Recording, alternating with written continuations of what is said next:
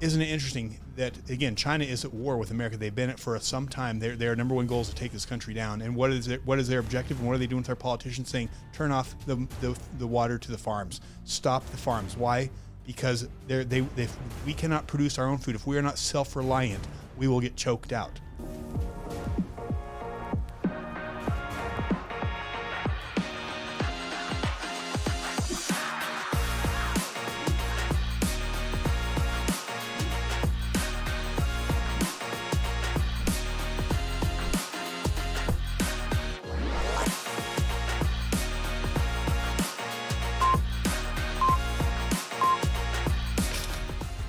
And welcome to We Are the People Radio. This is your host, Jason Preston. I got some bad news today. You have a new co-host. Well, I got good news and bad news. Bad news is my partner's flew the coop today. She's not at the show, so it's a little bit of a letdown. But on the flip side, we got some amazing people. Yeah. Welcome to the show, Chelcie Hope again. Thanks for having me back. Appreciate it. Yeah, she's always here, rocking, rolling with us. Trying to. Spitting out the truth. Terrorizing these crooked politicians. Yeah. So welcome to the show. Glad to have you. Yeah, appreciate it. Glad to be here. You've been amazing. As always. Well, we're also pretty excited because we've been talking for a long time about bringing on one of the local ranchers and farmers. And there's one in particular that we've been trying to get, and his name is Doug Hansen. Doug Hansen he's been a Weber County rancher for 50 years. And one of the cool things about him is he actually grew up on the farm that he ranched, and his family has had that ranch since 1873. Yes, 1873. Welcome to the show, Doug. Glad to be here. That's a long time to have a family business. Fifth generation farmers. So you guys understand what farming's about, the challenges and the opportunities, and I would hope so. We're still trying to farm the best we can, and we've had many years of experience of it. Yeah, I mean, you think about it since 1783, how farming's changed. Definitely changed. There's a lot of stories I could tell about that, how my great-grandfather farmed, my grandfather farmed, my father farmed. And there's one story I'll just say that when he started to level the ground, which was pretty rough at the time, he used a horse and a 1-yard scraper to fill a big hole, and it took many, many weeks to fill that hole. Can you imagine a horse and a 1-yard scraper? Yeah, how long would that take to do it now? Probably about a day. A day. Most. With the scrapers we got, less than a day. Yeah, with all the equipment. So this is the reason this is significant is there's been a real war on our farmers, a war on our ranchers. You don't have to be paying too close attention to the news to see what's been going on. Bill Gates has been very invested in buying up all the farms. In Utah, this has been a hot issue, and we're going to talk about it because today we are talking about the water in Utah. This one actually is very interesting, the timing, because we've had record snowfall. Mm-hmm. And with this record snowfall, you'd think our reservoirs would be filled to the brim. If you've driven by, they're not. And is that just because, it's not been that much snow, or what's actually happening? So this is going to be a very interesting episode because we're going to get into what's going on again with our water. And as this is an episode on water, I want to give a special shout out and thanks to Innovive. If you have not seen the show that we put out, I think it was about a week or so ago, called What's in the Water, you need to watch that episode. That was a great episode. That's insane, right? It's really scary what's in our water. Watching those guys was mesmerizing for me. Right, because you think, well, it's well water, and so it's the well water is fine, but what they're not talking about is what's in the ground here. Right. And what's you need to watch the episode because it talks about how there's been basically deals made with our politicians, with different lobbyist groups, to basically allow the level of arsenic and some of these other toxins.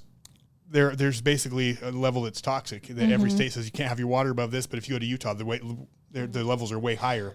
No, Utah. Because of Kennecott and just some of the deals that were made to allow certain things to happen in our land that our water's just so dirty. Otherwise, it would never pass the cut. So, anyways, check that out. And I want to let's play this real quick here for. You mean Utah? Our public officials would allow that to happen. Can you believe that? Can you believe it? Getting bought off by the likes of China. And Aviv. Different politics. All right, here we And a go. what? Vive. And Aviv.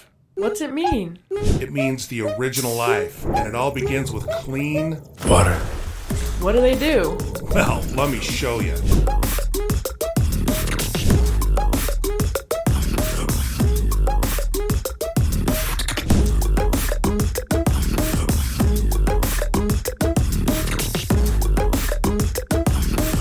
Oh, and Aviv. Yeah, you got it. You can check us out at enaviv.com. All right, so if you haven't checked out Enaviv, you need to check them out. They actually do, the coolest thing they do is they actually do like research. They actually they'll come and actually test your water so you can see how, what's actually in your water. It'll blow your mind. Honestly, it will blow your mind. And water is one of those things you're drinking all the time and you're bathing in it. And Utah has some of the most toxic water in the country. Yeah. And that's what blew my mind, because you think we're in the mountains and it's all good here, but it's not. So without further ado, let's real quick, make sure you're following us. We are getting seriously shadow banned on YouTube. I mean, we're having everybody, had so many people say, hey, I've got the notification set to ring the bell. Your stuff's not popping up. I can't find it. It's like being hidden. Mm-hmm. So please jump onto Rumble. We Are the People UT. Also, all the podcast channels, We Are the People UT. Same thing with Instagram, We Are the People UT. Hop on there. Make sure we're not getting banned, because we are going to keep fighting this Utah's deep state, and it's pretty deep. So, without further ado, all right. So, Chelcie, tell us what have you got for us? Talk to us about the water. Yeah, so I really want to talk with Doug about the farm, so we're going to kind of fly through some of these. But as always, you can go ahead and pause and read these a little bit more if you want. But just an update. I know on the last big water episode that we talked about the Lithium King and some of these mining companies at the Great Salt Lake that are evaporating tons of water to mine for, the magnesium, but also the lithium for the to electrify everything. We talked about the Lithium King, who's 100% owned by British Columbia, but I did want to give you guys another update on one of these companies, Compass Minerals here in Utah. They have partnered up with LG Energy Solutions, which is the biggest battery supplier for Tesla. Well, they've also partnered up with China. So now our water and lithium here is going to China to power up China's electric infrastructure. So I just wanted to make you guys aware of that. So again, if you watch the episode that came out previous to this about smart cities, or the episode about our relationship with China, Utah is very much in bed with China. Mm-hmm. So again, there's no state that China has more relationships with than Utah. So make sure you check out that, because you have to understand why China is such a problem in Utah. Yeah. And you can see here, this is from Compass Minerals, their own website. They do have a 55,000 acre solar evaporation pond to do this. It says their pond complex in Utah is one of only 4 in the world that can produce what it is that they're producing from a naturally occurring brine source using solar evaporation. So again, they talk about the birds and the migration and the brine, but there's other reasons. For high quality lithium, you need brine. Here's just, you can see it's off the Great Salt Lake on the right hand side. They are in bed with the United Nations Global Compact. So they're partnered with the UN. And just so you guys are aware, we've heard a lot about the arsenic. Again, I think we would have been breathing it in this entire time the lake was drying up. But lithium is extremely toxic, and you can see on the Environmental Protection Agency's website how to get rid of these lithium batteries, because they are hazardous waste. They're extremely toxic. There's the evaporation pond for U.S. magnesium. And that's on the Great Salt Lake, as you can see. I think theirs is a 65,000 acre solar evaporation pond, but this is the toxic release inventory program for the EPA. And again, because we were talking about the toxins, you can see the very top 5 of toxic releases in the nation for the EPA. The 4th is U.S. magnesium off the Great Salt Lake. So they're talking about arsenic. Yeah, there's a lot of their stuff going on. So here's where it talks about 65,000 acre infill pond, and their technical manager bragged about evaporating at least 40 billion gallons of water per year. That's one company per year from the Great Salt Lake. All right, so I know some of you guys already put this together, but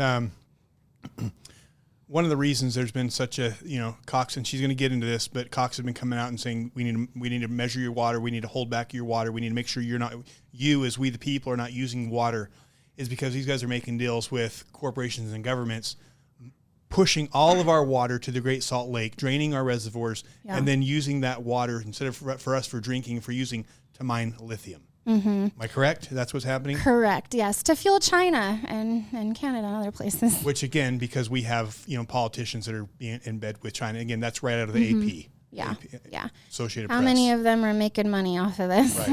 Right. Just so you're aware, another thing with the brine, there is a brine shrimp harvesting company. It's a multi-million-dollar industry, and Timothy Hawks does work. This is his conflict of interest form that he filed with the state legislature. He advises on legal business matters, so he's employed for the Great Salt Lake Brine Shrimp Cooperative.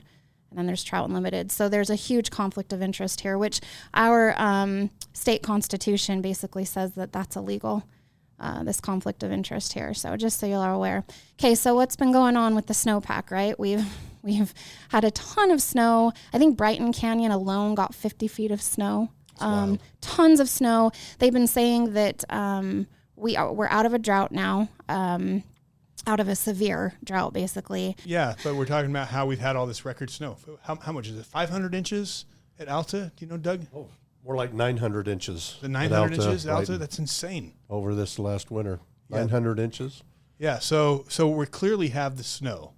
So, so tell us what's going on with that, Chelcie. So we've got all this snowfall, and people are seeing that the reservoirs somehow are empty. So that's what I was going to say. We have record snowfall since 1983. We're having levels as much as we did, if not more, from 1983. And that's when they had all that severe flooding, and they put those pumps in. So here's a few articles, Parley's Canyon, we're talking about facing floods here. They're worried about the flooding. This is a huge mudslide that came down. So lots and lots of moisture that we're getting. Needing sand, emergency. We're in emergency for flooding, but a drought at the same time. We've reached 175% of the usual amount of water levels in 2023, the highest they've been in the last 10 years. Here again, we're 1983. We've got higher levels than ever since 1983. This one says 170% of normal time. Right, so a lot of snow. So you'd think that if we've been in a drought, we would be storing that water. Right. Actually, I haven't been up to the reservoirs lately. I've driven past any. Have they let them fill up, or what are they? Or what's? Do you guys know? I've gotten a lot of pictures from other people saying that the reservoirs are empty. Doug, Doug, have you seen? Yeah. I've heard there's a website with the Division of Water Resources that you can look at the reservoirs and see how much, what percentage of fill they are. Some are very low, and some are spilling over. Causey Reservoir up Weaver Canyon is now spilling over its spillway, so it is full. So that one is full, but then they have others that they're Pineview, I empty. think, if I remember right, it was around 40% full. Okay. So it has capacity. East Canyon is filling, but I've heard that there's enough snow behind East Canyon to fill it 3 times. Oh, geez. That's so awesome. They've got to release it, but there's so more that coming needs to in. be released, but Deer Creek and some of these other ones need to be filled. Right. Anyways, They all need to be released to anticipate the fill that's coming. Gotcha. Okay. Okay, so as the flood risk looms, this is what they were doing back early when we were first getting a lot of this snowfall, beginning of the winter. But basically, they came out and said because they're worried of the flooding that they do need to release some of the water, the snowmelt, to make room for the rest of the snowmelt. Well, so up Parley's Canyon and Little Dell Reservoir, they actually have a whole separate reservoir below that they built after the flooding in 1983 for when flooding happens and when there's extra snowmelt to fill that reservoir up for overflow from Little Dell and store water for when we're in a drought. Well, that one's completely empty. And rather than sending all this snowmelt to fill that reservoir, they decided to release the water to the Great Salt Lake instead. So our snowmelt is going to the Great Salt Lake. Here it says the releases are starting at 10 to 20 cubic feet per second. Which I'm fine with putting water in the Great Salt Lake after all of our reservoirs are taken care of, after we've been the farmers, and after we know we have water. Mm-hmm. But I mean, they're getting, before they're even reaching capacity, they're releasing water, and they're not using reservoirs for extra water storage. Why aren't we using those? Why aren't we finding ways to send the flooding, as extra irrigation to farmers? Is one of my questions. One of the resources that we have, supposed to have, is Willard Bay. And Willard Bay is about 75-80% full. And just recently I heard they finally opened up the outflow gates that go into the Great Salt Lake. But that one is fairly full. The other ones are various capacities, and it just takes management by Weber Basin and others to manage those reservoirs so they don't fill up and then have overflow. Because once it goes over the overflow, there's no control on it. It's gone. Right. So they got to manage the capacity of the reservoir in order to receive the snow melt without getting it too full. Right. Once it's too full, there's no control. That makes sense. And so some of my question, there is, they've been talking about building extra storage and underground tanks and refilling the but they've also said that our underground aquifers aren't full and they need to recharge those as well. So why aren't those being charged? And why not, for years they've been talking about building this storage capacity. They haven't been doing it. So any thoughts on that? Well, years ago when Governor Matheson inquired about how to store water and what to do with the water, it was back 82, 83. One of the options was to build more reservoirs higher in the mountains. And if you had 100 3-acre, 4-acre, 5-acre reservoirs, then you could save all that fresh water before it goes down to the lake. Once it gets down to the lake, it's gone. It's useless. Useless. Yeah, no, that makes perfect sense. So there's options, but some of them are just not acceptable by some people. Right. Okay. Okay. So again, these other reservoirs, they're releasing a lot of water into the Great Salt Lake. So, but here's the other thing is that we have so on the flip side of this, we have other articles coming out basically saying, but it's not enough to get us out of the drought though, right? And there's another article here that came out and said that even though, so here's where we're releasing billions of gallons of water per day. Right there, billions of gallons of fresh water into the Great Salt Lake every day. Here you can see the dams have opened, and they've said that they're just going to let this continue to flow for quite a while. I mean, like I said, so long as they let our reservoirs get filled. I mean, that's my big thing is if they're doing it because they're anticipating it filling up. I mean, that makes sense. Right. But if we get to 3 months down the road and oops, we accidentally let it all to the Great Salt Lake, and now we're in a problem because the reservoirs are low, then all of a sudden people should be pretty ticked because now if you're going to start putting us back on regulating our water and regulating our farmers' water while you're now all of a sudden using all this water to mine lithium, right. I'm going to have a real problem with that. Right. So it's kind of like let's watch and see what happens. But you can see here the drought monitor in 2021 how bad it was and where we're at now. So we've had a lot of moisture. However, the narrative continues to come out and be that we need to be conserving while they're sending water other places, which we'll get to in just a second. But you can see down here, it's hard to imagine a bigger snow year, but it's possible. We've had more moisture recorded since 1981. However, Utah had even more moisture in the snow than it does now. And so I've not gone through everything in these articles, but they're also coming out with the narrative but it's not going to be enough for us to pull out of this drought, and we need to continue to conserve. And snow has apparently lost its moisture. So we've got these contradicting narratives coming out. This will be a very interesting summer. Yeah. Because if we get into summer, I think that's and all of a sudden our reservoirs are low because they've sent hundreds of thousands of millions of gallons to the Great Salt Lake instead of using it for our farmers and sending it to the where they have the surveillance here in Lehigh, where the data centers, the big data center. Yeah, and the Metaverse headquarters is out there in Eagle Mountain. Yeah, that's the thing. 400 what was it? It's a obscene amount of water. 400 million gallons of water or something I to don't the remember, but I metaverse remember in it was Lehigh. insane. And Okay. the NSA, yeah. So go on. What are So you saying here with Cox? this was actually just a day ago that Cox came out with another proclamation and keep conserving water, Utah. We need to conserve. So I want to go to the a few videos though about what's going on with our water. Okay, so tell us about this video.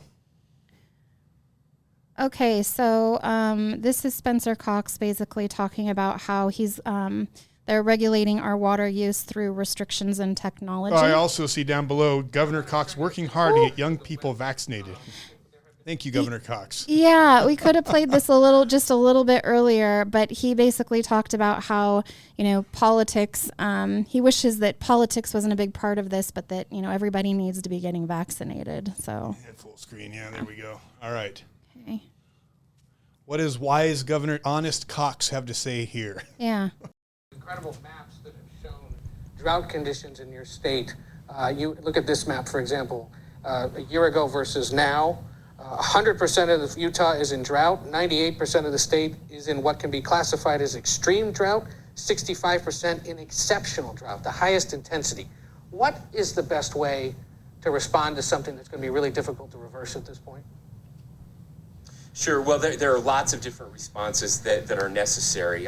One, we have to conserve water better. We have to use less water. And that's going to happen in lots of different ways. We have water restrictions across the state. I'm also a farmer. We're down about 70% of our water consumption right now, and that will have economic and food stability impacts across our state. So every person in our state has to use less water. We'll do that through restrictions and technology advances as we move forward. That's number one. Number two, and we talked about this with Western governors just this past week, we have to store more water. The people that settled these arid mountain valleys and western states knew that. We're not doing a great job of that anymore. I'm grateful in this bipartisan infrastructure push, there is money for that type of infrastructure. Storing water above ground and underground as well will make a big difference, as we are also the fastest growing state in the nation. So we have to be prepared for generations to come. I know this is personal for you. As you mentioned, you're a sixth generation, I believe, alfalfa farmer. And so you see the effects of this. Your family has seen the effects of this. But you are a member of a party that includes many who don't still believe in climate change. How detrimental is that to the future of the GOP? Well, we're working very hard to help people understand the impacts of climate change. You may have noted recently, Representative John Curtis here from the state of Utah helped to form a Republican climate caucus at the federal level. So there's more work being done there. But that's a long term. I mean, that's, as you mentioned earlier, that's a 50-year solution. Right. And so we have to do better there, and Utah is doing better. We're cutting back on emissions here in the state of Utah, working with our governors across the West to implement Kate Brown, who you're going to have on. We're working on electric car infrastructure across the West. So great things are happening there, but we also have to take the short-term impacts and take them very seriously, which President Biden did this week, talking about wildfires in the West. Yes, Governor Spencer Cox joining us from his home in Fairview, Utah. We appreciate it. Please come back. So I want to jump in. Doug, what do you think? He's a farmer, sixth-generation farmer. What do you think about his thoughts as a real farmer? Is he a farmer? What's going on here? Well, he maybe have been a farmer, but he doesn't talk like one. I mean, most farmers are conservative and understand the changes that occur. They occur often, various ways. He talks about climate change. Well, I've been around for quite a few years, and I've seen climate change a lot. Yeah. It changes every year. That's right. So I don't know how they define that, but I don't think it's as drastic as has been the rhetoric is. But I've seen climate change. I mean, it obviously changes from winter to summer. That's climate change. Sure. But what we're being told is as if this is a closed environment and it can only go one way. But it's an open environment. This world has all kinds of cycles. And what do you mean? What do you mean by that, closed versus open? It depends on when you create a computer model. You put certain parameters into that model, and then the computer uses those parameters to come out with a prediction or an estimate. Now, if those parameters are incorrect or guesswork, then you don't get the correct answer. Now, it's like our storms. I mean, they talk about climate change is creating more storms. Well, we've had bad storms in the last 2 centuries. We've had bad storms. We've had mild storms. We've had big hurricane years and small ones, and they can't predict that. Yeah. And no computer can predict that at this point. Right. So when we get heavy rains, we've had heavy rains. I remember in the 60s, there's some dry years and there's some heavy wet years. And if you look at the chart of precipitation in the last 100 years in Utah, it's amazing what that shows. There's no roller coaster scale. There's no curve. It's sharp spikes. It spikes up, it spikes down. One of the driest years in Utah record was 1963. 1956. That was the driest on record up to this point, but nobody talks about that one. Doesn't fit the narrative, does it? No. And then 1957 was the 5th wettest year in our Utah history by the precipitation data. So how does that fit the narrative?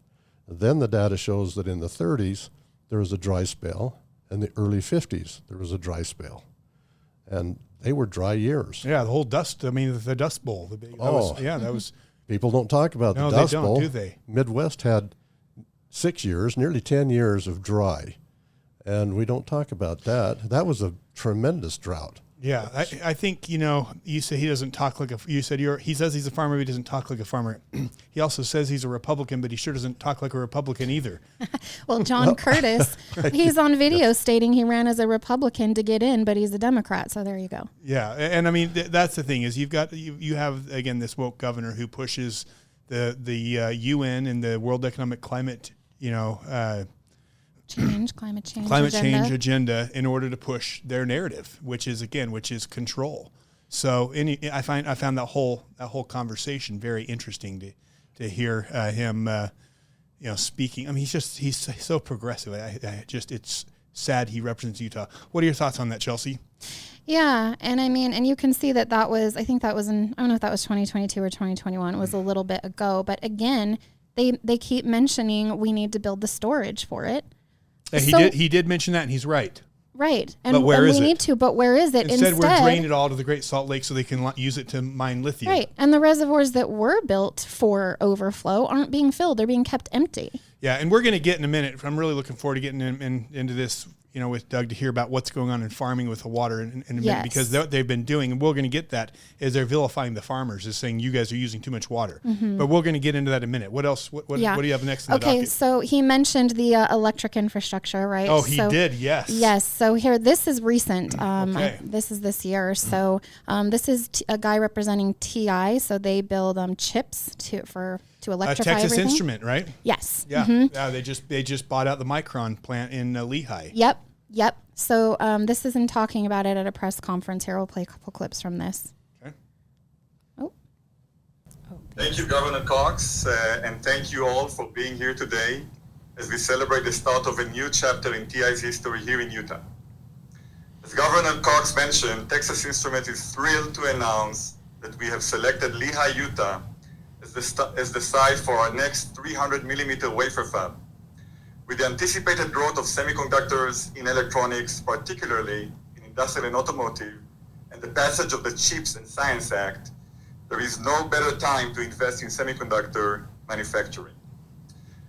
And with this additional capacity, we will put a lot more silicon into the silicon slopes. We have been in Lehigh for the past 14 months now, and I can say that the team has quickly become a crowd favorite. Since we acquired the site in Lehigh, we have continued to invest in the existing fab by purchasing tools and equipment to help us manufacture the chips our customers need. We have a talented team in place, and our decision to build a second fab in Lehigh underscores our commitment to Utah. Lehigh is a great location for our next fab because of its access to skilled talent, robust existing infrastructure, and strong community partners. I would like to thank some of the people who have made this announcement possible. First, to Governor Cox and his team, and to Lieutenant Governor Henderson, thank you for your partnership and support. I would like to acknowledge and thank Lehigh Mayor Mark Johnson, the Lehigh City Council, the Utah County Commissioners, the Alpine School District, and all of the regional elected officials who work together. And the new fab will produce tens of millions of analog and embedded processing chips every single day. That will be used in electronics everywhere. Each of us can see the growth of electronics in our everyday lives, from the safety system in your car, the thermostat or appliance in your home, to the smart medical devices monitoring your health. And TI semiconductor technology is at the heart of these advancements. Okay, so obviously they're building this TI infrastructure. So I want to show you now. Somebody in the audience asks Governor Cox a question about the water that's going to go into this, and this was Spencer Cox's response. Yeah, I want to hear the response, but I'll ask you a question. Great question. Yeah, so that's been a topic of discussion from the very beginning with TI. There's a lot of work happening in this space. Mayor Johnson and his team, the water is available, so that's the good news. And TI is working very hard on the design phase of this to make sure they will be using less water, be able to reuse that water in the process so water is not being lost. And we feel very good about the projections around the water usage and the existing water in that system right now. Again, we appreciate the work that has been done with the local district, the water district as well, who have been very involved in these discussions. I don't know if we have those estimates right with us. They're asking how much water is available. Yeah. We do. We really do. Again, especially with the work that is happening in the So he just asked if the water was really there or not, and he says, yes, we do.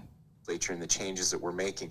We've been looking at water consumption, changing water consumption with what we've learned over the past 2 summers as Utahns have shown an ability to use significantly less water and looking at our growth projections. And we really do believe that we can grow, we can conserve our way to about 1 million people in growth, and that includes industry and the growth that's happening in industry. So again, we have to be smarter about the way we use our water, and that's why we're investing so much in these changes. That's why we're investing what we believe will be at the end of this session over $1 billion in 2 years in water conservation, so that we can continue to make sure that this is a place where our kids and grandkids can live, and a place where industry can continue to thrive. When was this? That was this year. That was this year. Yeah. So interesting, Lehigh, we live in Lehigh, and last year they came around and started putting secondary water meters. It wasn't a choice. They just came and started installing secondary water meters. Doug, what are your thoughts on this? I think it's very interesting what he says. What sticks out to you? He says he's got the water, and they're changing uses, and I see that they're going to take it from some people and give it to others. So this TI factory will get the water. Who's going to lose water? Yeah. And that's why I hear a lot about farmers wasting water, and they want to take water from farmers because they waste so much water. Well, we don't waste that kind of water. We utilize it. So here's what I find frustrating. I'm all about, I love that, we need to be making our chips here in America, not relying on Taiwan for those chips. And I love the idea of having them here in Utah. But if you're telling me we don't have water and that we're having to conserve and he comes on and tells us we're going to rat our neighbors out and we're going to take water, tell our farmers they can't farm, and then we're going to pump water into big tech, pump it into Texas Instrument, pump it into mining lithium, and then tell the people we can't use water and our farmers can't use water. That's what I have a concern with. Again, Right. Where's the public dialogue here? Well, he said he's has enough water to expand another 1 million people. Well, where's that water? Yeah, and where's that water coming from? Where's it going to come from? He says he's got it. Well, where's he going to get it? Yeah. That's what a do big you think, question. Chelcie? Yeah, I mean, high tech and all the development. And we've talked about, these public infrastructure districts, and legislators that create these districts sit on these boards, exercise eminent domain, and then they come in with this high density housing and real estate development. Well, there's water going to that. Again, in the last video, he admits, a couple years ago that we need to invest in infrastructure for storage. Now he's here saying that we are spending billions of dollars in this kind of infrastructure. Where's the storage? Again, where's the storage? Right. So, and this was, do we want to play this real quick? Yeah, let's see if you can go full screen on this. But all of those things are really important to do right now. And this is where we have to have enforcement. And all of that enforcement is done at the local level. We've seen some of our municipalities, and I don't want to get this wrong, but I believe it's Weber County that's going to be tagging houses. Weber Basin, yep, thank you. Weber Basin, Tage Flint's here.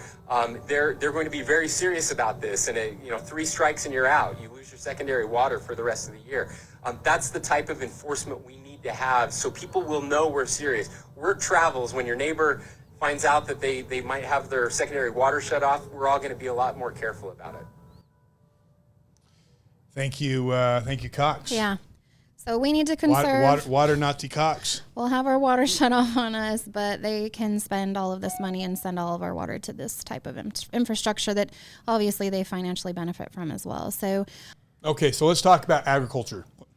All right, let's move into Doug here. Okay, love to talk about agriculture. That's my favorite theme, and I'm happy to be here to help defend farmers from being disparaged.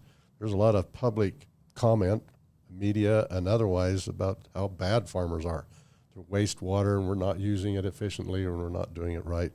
So they want to acquire the water from farmers. One way is to purchase it. The other is to take it, and there's various thoughts about how to do that. I want to say that farmers are here to produce food and fiber. We have many crops that we grow, and the ultimate thing is to provide food for Utahns and other Americans. And if we continue to harp on farmers and decrease farms and get rid of farmers, which some people want to do, where are you going to get your food? Where are you going to get the other stuff? Where's you go to McDonald's, you get hamburger.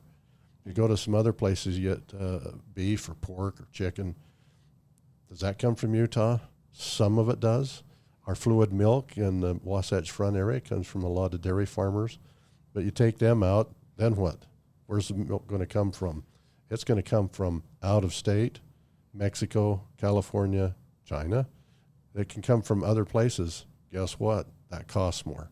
Yeah. So it would be most beneficial if our politicians would help to preserve legacy farms. Farms have been here a long time, and farmers who are trying to produce food for people, but they're not likely to do that because they're very eager to have farmers sell out, get rid of their farms so they can develop it with residential commercial. So are you seeing that?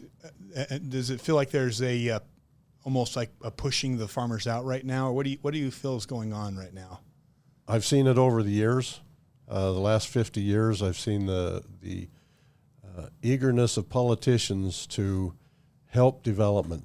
One way or another, they help with the developers, develop ground. That farm ground looks like a lot of bare ground, and developers love to develop that bare ground. But then that takes away from the food. Even in places, Willard and Perry, that raise a lot of fruit. Utah County raise a lot of fruit, they used to, but they're losing their orchards.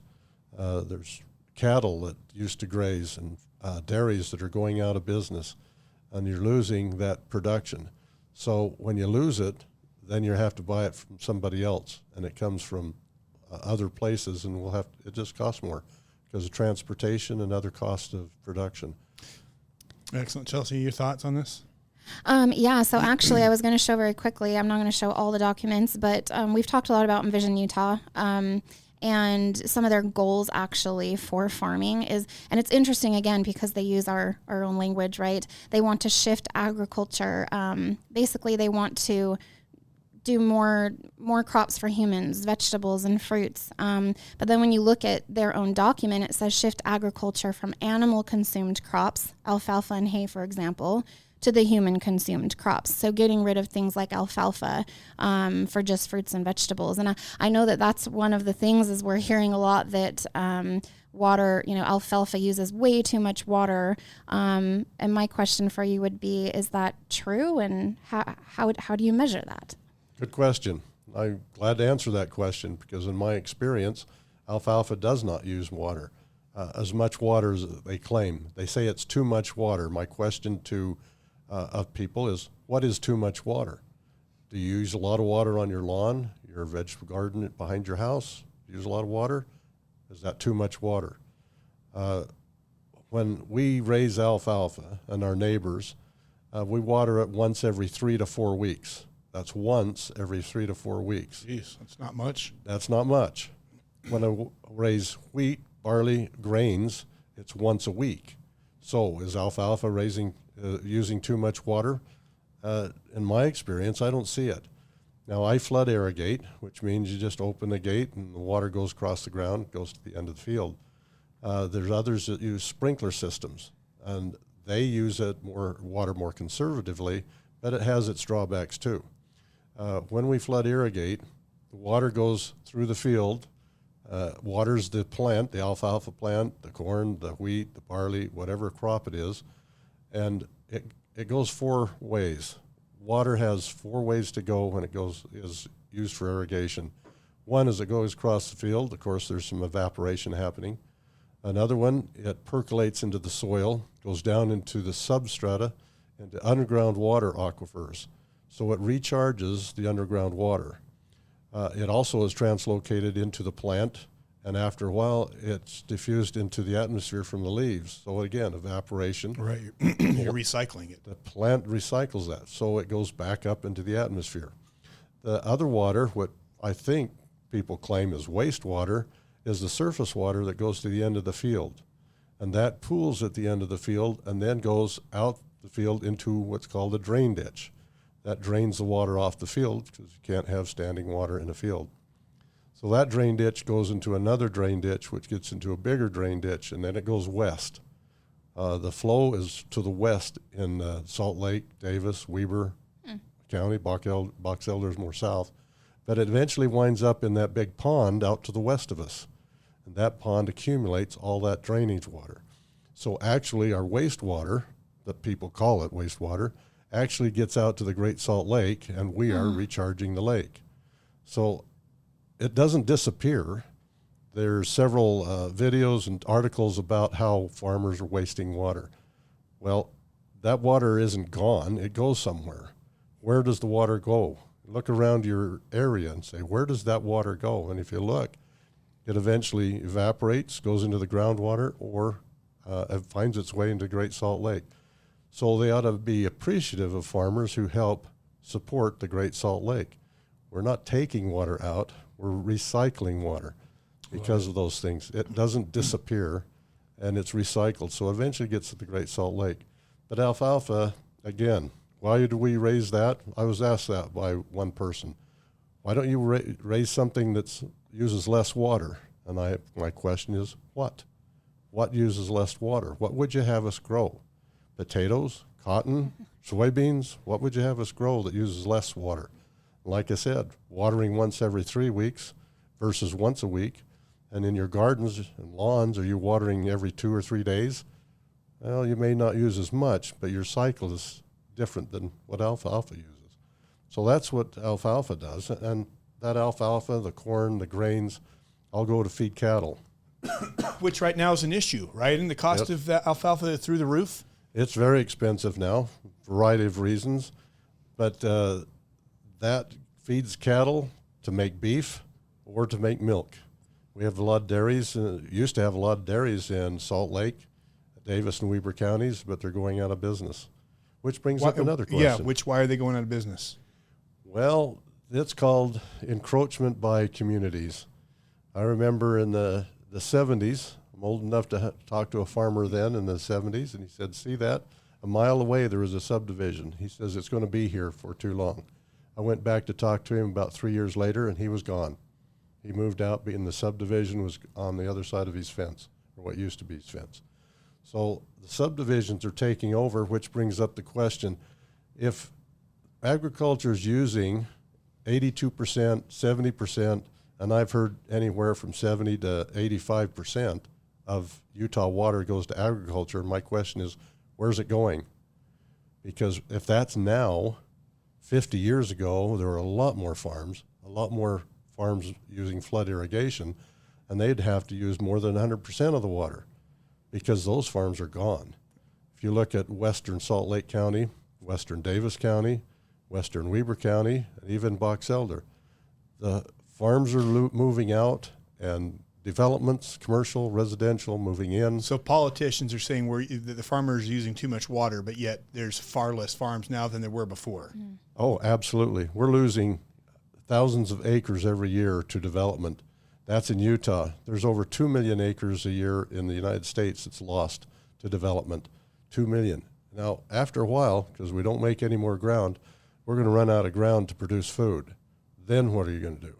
The stores only get what they can get, and if it's not locally, then and right now we get a lot of this cheap food from China. Oh, which being bioengineered. Bioengineered, and now we're again not on the verge. We are at war with China. What happens with the food when China stops shipping things to the U.S.? Right. We're going to find out we shut off our ability to produce food, and we're going to really wish we'd have thought twice. Somebody's going to be hungry. Yes, a lot of people are going to be hungry, which is why they talk about famines.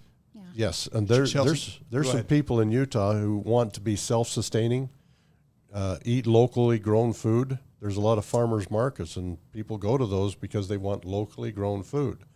But as development occurs that pushes those farmers out, you won't get locally grown food. And so you have to work with the politicians who are, as you may guess, like to have developments occur. Yeah. Well, so and as Chelcie's pointed out, and a lot of these politicians happen to be developers as well. Yes. Oh, surprising. What a surprise. No conflict of interest there. We have a major problem with politicians who are making money on the legislation that they make. Chelcie, what do you have for us on this? So that was one of the other things to answer your last question and kind of where you were going with the development kind of pushing farmers out. Is this was another thing from the Envision Utah's document. It says increase production and access to local foods, right? But then they talk about urbanizing. They want urban farms in urban areas. And they admit right here they want to promote the backyard agriculture and community gardens, which we've talked about, and the cooperative neighborhood orchards and gardens. So the vertical farming as well. So they want to bring farms indoors where there's shelves, right? Indoor vertical farms and these community gardens. Well, again, the community gardens, one of the things, this is a World Economic Forum agenda that's being pushed, and one of the last parts of these community gardens is the contracts. And if your social credit score isn't high enough, you don't get to use the food in there. You get locked out of the farms and the gardens because they're all government regulated. So meanwhile, while the World Economic Forum says that the people in these smart cities are going to use these urbanized farms, which are these indoor greenhouses, Bill Gates, ironically, isn't investing in that. He's investing in buying up all the farmland. So, indoor farming for us and for the elites, apparently they're buying all this farmland, which is interesting. I mean, I don't know why we're not connecting the dots here. There's a problem. Right. And sorry, go ahead, Deb. I don't know if Mike could comment. I read an article about Bill Gates. He has over 400,000 acres he's purchased in 11 states. And the question is, why is he buying farm ground, including ranch property? The analysis from the writer said that he understands that sometime we're going to have a food shortage. And he wants to be in the pivotal point to produce food for us. And guess what? He can charge more. Yeah. So that's a moneymaker for him. And meanwhile, what do we do with our local farmers? We're putting them out of business now. In Utah, we want to get rid of farmers. Bill Gates, being smart, says sometime we're going to need food, so he's buying farmers. One of the things that sticks out to me is again, when you realize how in bed, and the Associated Press has put out several great articles, and I really appreciate those writers who have exposed Utah, that China has a bigger foothold in Utah than any other state, and that they stop legislation they don't like, and they push forward their legislation they want. They have lobbyists here. isn't it interesting that, again, China is at war with America? They've been at for some time. Their number one goal is to take this country down. And what is their objective? And what are they doing with our politicians? Saying, turn off the water to the farms. Stop the farms. Why? Because if we cannot produce our own food, if we are not self-reliant, we will get choked out. Go on, Chelcie. Right. This is and one of the bills that they actually passed in 2023, I warned people about the, rip out your lawn for non-agricultural turf and soil, right, to conserve water. Well, a lot of people are realizing they don't want that because they are limiting the types of plants and vegetables and things. They can only be so high. There can only be so many. When you do that, they're regulating what you can grow. Well, they just passed a bill this last session stating that if you took the grant money in order to put that in and you want to rip it out and you can't pay it back, they will put a lien on your property now. In order to pay that back. Wow. So this is really quick. Tolosa, we just did one on smart cities, but this is coming to the Utah desert. You can see the blue is everything electrified. It's this kind of dystopian utopia, this kind of globe that everybody's going to live in.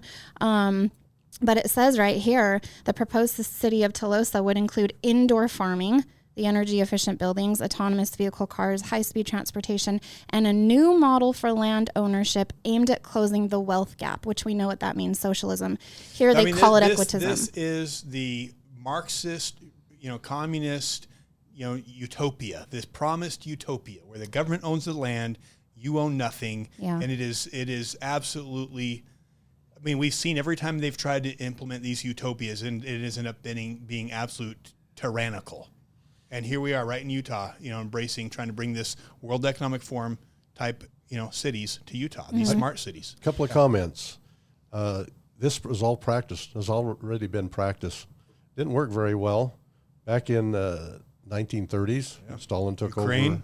Over. He put everything under government control, had collectives, was going to produce, and the promise was they would have abundant crops. 5 years later, of the 5-year plan, they had starving people, and millions died from starvation Russia. In fact, they had to put out signs, and they literally put out signs. Remember, it is wrong to eat your children. Yeah. No, again, they don't teach us in our schools because we're moving back here. They were starving to the point they were literally cannibalism was a problem, and literally parents were eating their children. Yeah. This is sound science fiction, but go pick up a history book, pick up Alexander Chelcie, and this is what happened last time around. They pushed this, and I don't think we're governed by better angels these days. No, nor has society become less or more moral. By the 1970s in Russia, they allowed farmers, some people, to have their own gardens. Some of them were fairly big, and they were producing more crops off the gardens, home gardens, they were out of the collective. Yeah. And they told the people that there was a lot of food, but when the people went to the stores, they bought a few potatoes here, and the next store a couple of loaves of bread, maybe, and it was just very selective. So they were running out a lot of food with this collective government-owned property issue. Yeah. So that's why personal property, that's why farmers have to own their land and own their water so they can utilize it, because farmers are out to make a profit too. If you work for somebody, what do you want? You want to do a good job and eventually get paid more. Well, farmers would love to be paid more, but we don't. We have a different and unusual market. We go to market with our beef, with our grains, with other things, and say to the marketplace, we say, how much will you pay me? When you go to the store, there's a price on there, and that's what you pay. There's no negotiations. But farmers have to go to the market, and I just sold a animal a couple of weeks ago at an auction, and it was bid auction, and I just got whatever they said it was worth, and I did not price that. So if it was below my costs, I lost. Yeah, well, that's why Ezra Taft Benson warned against that happening back in the 70s. So that's why farmers get a little special cadence, because they're at mercy of the market. They don't price their thing; they're commodities, and it's like milk, fluid milk. Price of 100 weight of milk can be $9 a hundred or $15 a hundred. At $9, the farmer's losing money. At $15, now he's making some money. Yeah, which is not how the free market's supposed to work. Go on, Chelcie. So I actually have two more questions for you. Talking about cattle, we've heard, the World Economic Forum now is pushing, and we're starting to hear this narrative repeated in the public.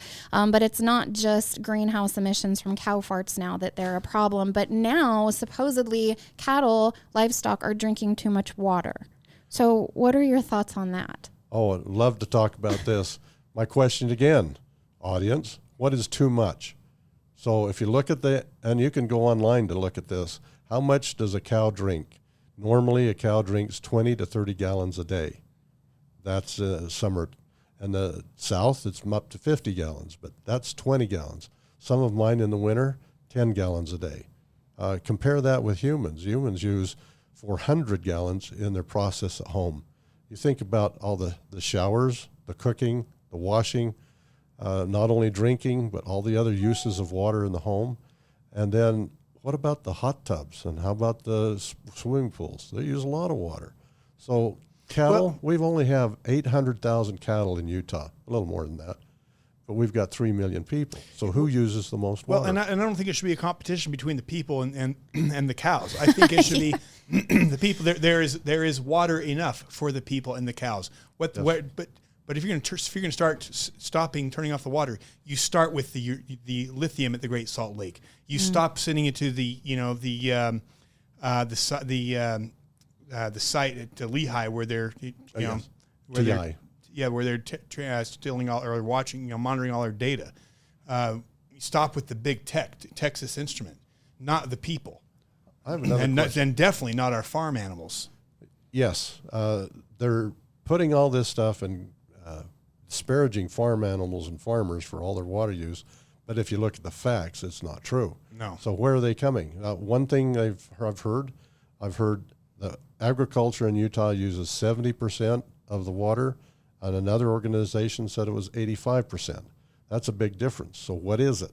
How much does the agriculture use, and how much goes to the farms versus processing? I mean, the fact of the matter, it doesn't matter because we need to eat. Yeah. I mean, the fact of the matter, it does not matter because we need to eat, and I don't want to be relying on China for my food, especially their organic food that's going to Whole Foods. All right, Chelcie, what else? I think we've got less than 10 minutes here. Okay, yeah, really quickly, I just want to let everyone know, I did have a meeting with some legislators because we've talked about the Rainwater Harvesting Act, where you can only collect up to 2,700 gallons of rainwater, otherwise it's theft and you're stealing. And I talked to them about that, and, I argued that, the way that we're doing water rights, and we talked about, the suspending our right to have water appropriated to us. You've got the Provo Water Users Association sending out letters to water shareholders saying you're only getting 90% of your shares because of the drought, yet Cox can come out and suspend our right to have that water appropriated to us to send to the Great Salt Lake. And I argued, the way that we're doing water rights is not right. We should be protecting our water rights here and not those that are going to China from mining. I said water is a God-given right. I was told by a legislator that in the state of Utah, water is not a God-given right, and if I want to live somewhere where it is, I should move. Wow. Yeah, who was that? That was Carrie Ann Lisenby. Yeah. Note taken. Yeah. I was also told that we should respect old water rights, all these water rights, so that are going out to the lake. And then with the rainwater harvesting, they say, well, I'm like, how do you even justify that? Well, the water is already spoken for through the evaporation process from the aquifers and the groundwater, even when it's in the air, that whole evaporation process, which they basically admitted that water doesn't go anywhere either, right? It doesn't just go away, it just changes form. But right. It's already spoken for, and so we can't collect more than water that already belongs to everybody. Well, that contradicts the fact that the water being sent to the Great Salt Lake is surplus water. Right. And it's absolutely ridiculous. So, right. I have one more quick question for you. You mentioned the green belt. Yes. And I don't know if you want to kind of briefly tell people what that's about, but there's something that came from 2023 as far as the green belt. They want to expand it. The act should be expanded so that it specifically applies to Utah County as it is to Salt Lake County. Expanding the act might also allow for more unconventional forms of agriculture, possibly including indoor agriculture. So these indoor vertical farms that they're talking about. Do you have any thoughts on that? Well, And what's the Green Belt? Yeah. The Green Belt Act came into Utah a long time ago. It was a state act, and counties, the counties employ it with the farms, and it allows farmers who qualify to reduce taxes, which is a help because if that didn't happen, we'd lose our farms for taxes. So the Green Belt, if you have so many acres and produce so much income from that acreage, you can qualify for Green Belt. And to preserve that is another way of helping preserve the farm. If you get rid of that or change it, then you're going to lose a lot of farmers, and there goes your food. So that's Green Belt is very beneficial to farms and agriculture. And also it helps with new kinds of agriculture. You've heard of aquaculture, where you actually raise fish. There's different kinds of agriculture, and it helps support all those various kinds of agriculture. Excellent. So moving incentives to indoor farming. So just so everyone's aware. So can I comment on some of these urban agriculture? Yes, please do. I've done a little research, and I've seen, went back to Boston, Massachusetts, and had a tour of their urban agriculture. Very interesting and very insightful.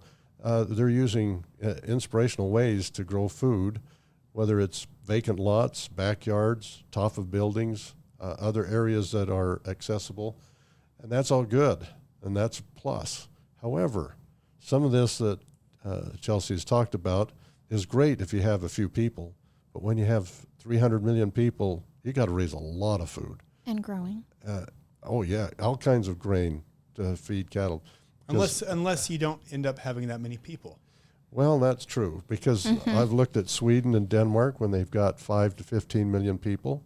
They can do that and feed that many people. But when you have 40 million people, you got to raise a lot of food. So maybe on the way big these farms. the only way these indoor things work is if there's Less a mass depopulation, something where all of a sudden you don't have nearly the population we have, which is interesting because that's something that these elites always talk about is overpopulation, and they're needing to remove 80% of the population. Yeah, and then all of a sudden save the maybe that makes sense then. Fewer mouths to feed, you don't need as much farm ground. Interesting. Well, and just a reminder, Tolosa, that dystopian thing I showed you, they specifically stated with the vertical farms and stuff that it would basically be a communism type society. Corporation. Yeah, so... we're running short on time. Doug, what do you have anything else you want to share with our listeners and viewers? Can I say what I found about the Great Salt Lake? Absolutely. Yeah. All right. What was interesting when I was looking about the Great Salt Lake and doing some research online, and anybody can do that. I mean, it's easy to find. I found it interesting when I brought up how did Antelope Island get its name. One of the things it said, it was from Kit Carson and John C. Fremont. When they went out to visit Antelope Island, they went on horseback to the island. I thought, wait a minute, what was that? I had to read it 3 times, but they went on horseback to the island from this side. So they didn't swim. It was dry. They rode out. It was maybe not dry, but it was easy enough to get horseback. So they went out there, and of course they shot a couple of antelope and ate that as food, and they decided to honor the antelope by calling it Antelope Island. My question is, how did the antelope get there? And there's artifacts from India and the Utes and other tribes have been on the island. How did they get there? They usually don't swim in salt water. They wouldn't do that unless there was a land bridge somewhere. Then there's Great point. 1845 is when Fremont went out there. And we hear about the Great Salt Lake being the lowest level it's ever been in recorded history. Yeah. That may be true if you say the Salt Lake recorded history, but not all history. That's great. Because 1853, I believe it was 54, Brigham Young commissioned a construction of a barge to go out to Antelope Island because they couldn't get their wagons over there anymore. Now think about that. That's what climate it said. change. Oh yeah. Climate change. They were victims of climate change and they didn't even know it. And then it got better. So here we are again. Look on Utah Historical Society. There's some So comments. when they talk about how we're in such big trouble because Utah Salt Lake's so low, it's great point. Obviously, it's been so low that there was people going out there on horseback, and that's how the animals got there in the first place. If you got out there by wagon, that's not deep water. Yeah, brilliant. That's a great point. So you have to look in history and find facts, because you hear in the rhetoric that's spelled out about the disaster of the Great Salt Lake and the catastrophe it's going to be, who says that 200 years ago it didn't do that same thing? There's no evidence. We're not getting the facts. We're getting conjecture and supposition, and they're saying that this is a disaster, and it's either because they're just not knowledgeable and haven't looked into history, or there's an agenda. Or there's an agenda, and they're using climate change as a way to control the population at a global and national and state level. And the thing that sickens me is we have so-called Republican farmers who are neither speak like Republicans nor speak like farmers, pushing this climate change. Same with our politicians, Republican climate change, pushing this global agenda, which is disgusting. I'll say one thing. As farmers, we try to make a living. It's very hard to make a living, and some do fairly well, and some struggle. But we're all trying to make a living, and the farmers shouldn't be disparaged and demonized because we're using water. We're trying to farm the ground. We're working hard to do these things. We've got modern technology, better equipment. Those kind of things really help because we're not shoveling anymore.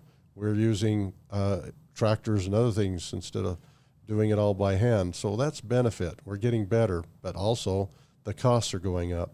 I had one dairyman tell me that last year he had the most income he's ever had in his farming career, the largest income. However, his expenses were greater than the income, so he's still in the red. Interesting. Anything you'd like to share with our reps? Because we do have reps that watch us. I think we have, obviously, you've got people like Cox that are really, I think, not interested in changing things, but we do have some good reps who are just kind of following orders. Anything you'd like them to know about what they could do to make that they should know, not just to make your life easier, but that for the safety of our country and our state? Well, there's a lot I could say about their legislatures, but the one thing, they need to go talk to people. They get tunnelized with a certain voice and certain rhetoric and certain media, and they get closed in, and so they lose touch with reality, in my opinion, because they don't talk to real people who do real work. And there's lots of us out there who would have comments and would like to tell them some things to do, but it's just they're not listening. Maybe they should listen less to the Chinese Communist Party lobbyists who are here, and more to the farmers and to the people. Yeah. Chelcie, what do you have to close with? Oh, that I just had a quick thought on that. Brad Wilson passed a bill this last session. Basically, it's an education thing for elected officials, but bringing local and state government together. Which we're supposed to keep these jurisdictions different, but for training across the board. And one of the things that he stated is he wants to do this so that all local, public officials, everyone throughout the state is getting their information from one source. Yeah. I think that's that's scary, and I think it's stupid. Yeah, I do too. So, I just thought of another thing. Can I? Yeah. All right. Then we'll wrap up. Recently, in the last 6 months to a year, we've heard about the 2-decade mega drought. My question is, when did that occur? Because 3 years ago, I never heard of a 1.5 decade mega drought. 10 years ago, I never heard of a decade mega drought. It seems like last July, August, it coined a new phrase. Yeah. And they use that as leverage to sensationalize the rhetoric. And I think, wait a minute. I've been around quite a while. I remember the flood in Weber County and others in 2011, the high snowpack in 2017 and 2019.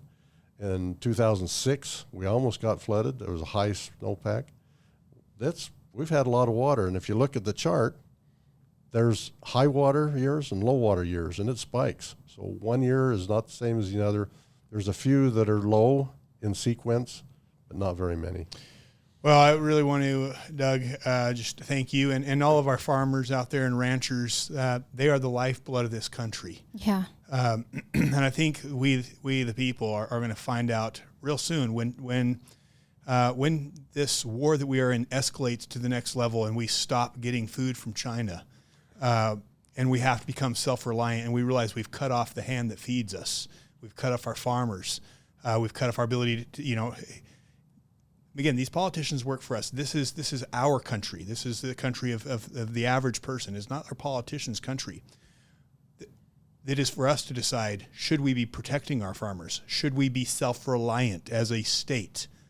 Should we be self-reliant as a country? And the fact that we are pushing and turning off our ability to be self-reliant and instead pumping money to China to grow the Chinese batteries and their lithium and working with all these Chinese politicians, working with World Economic Forum.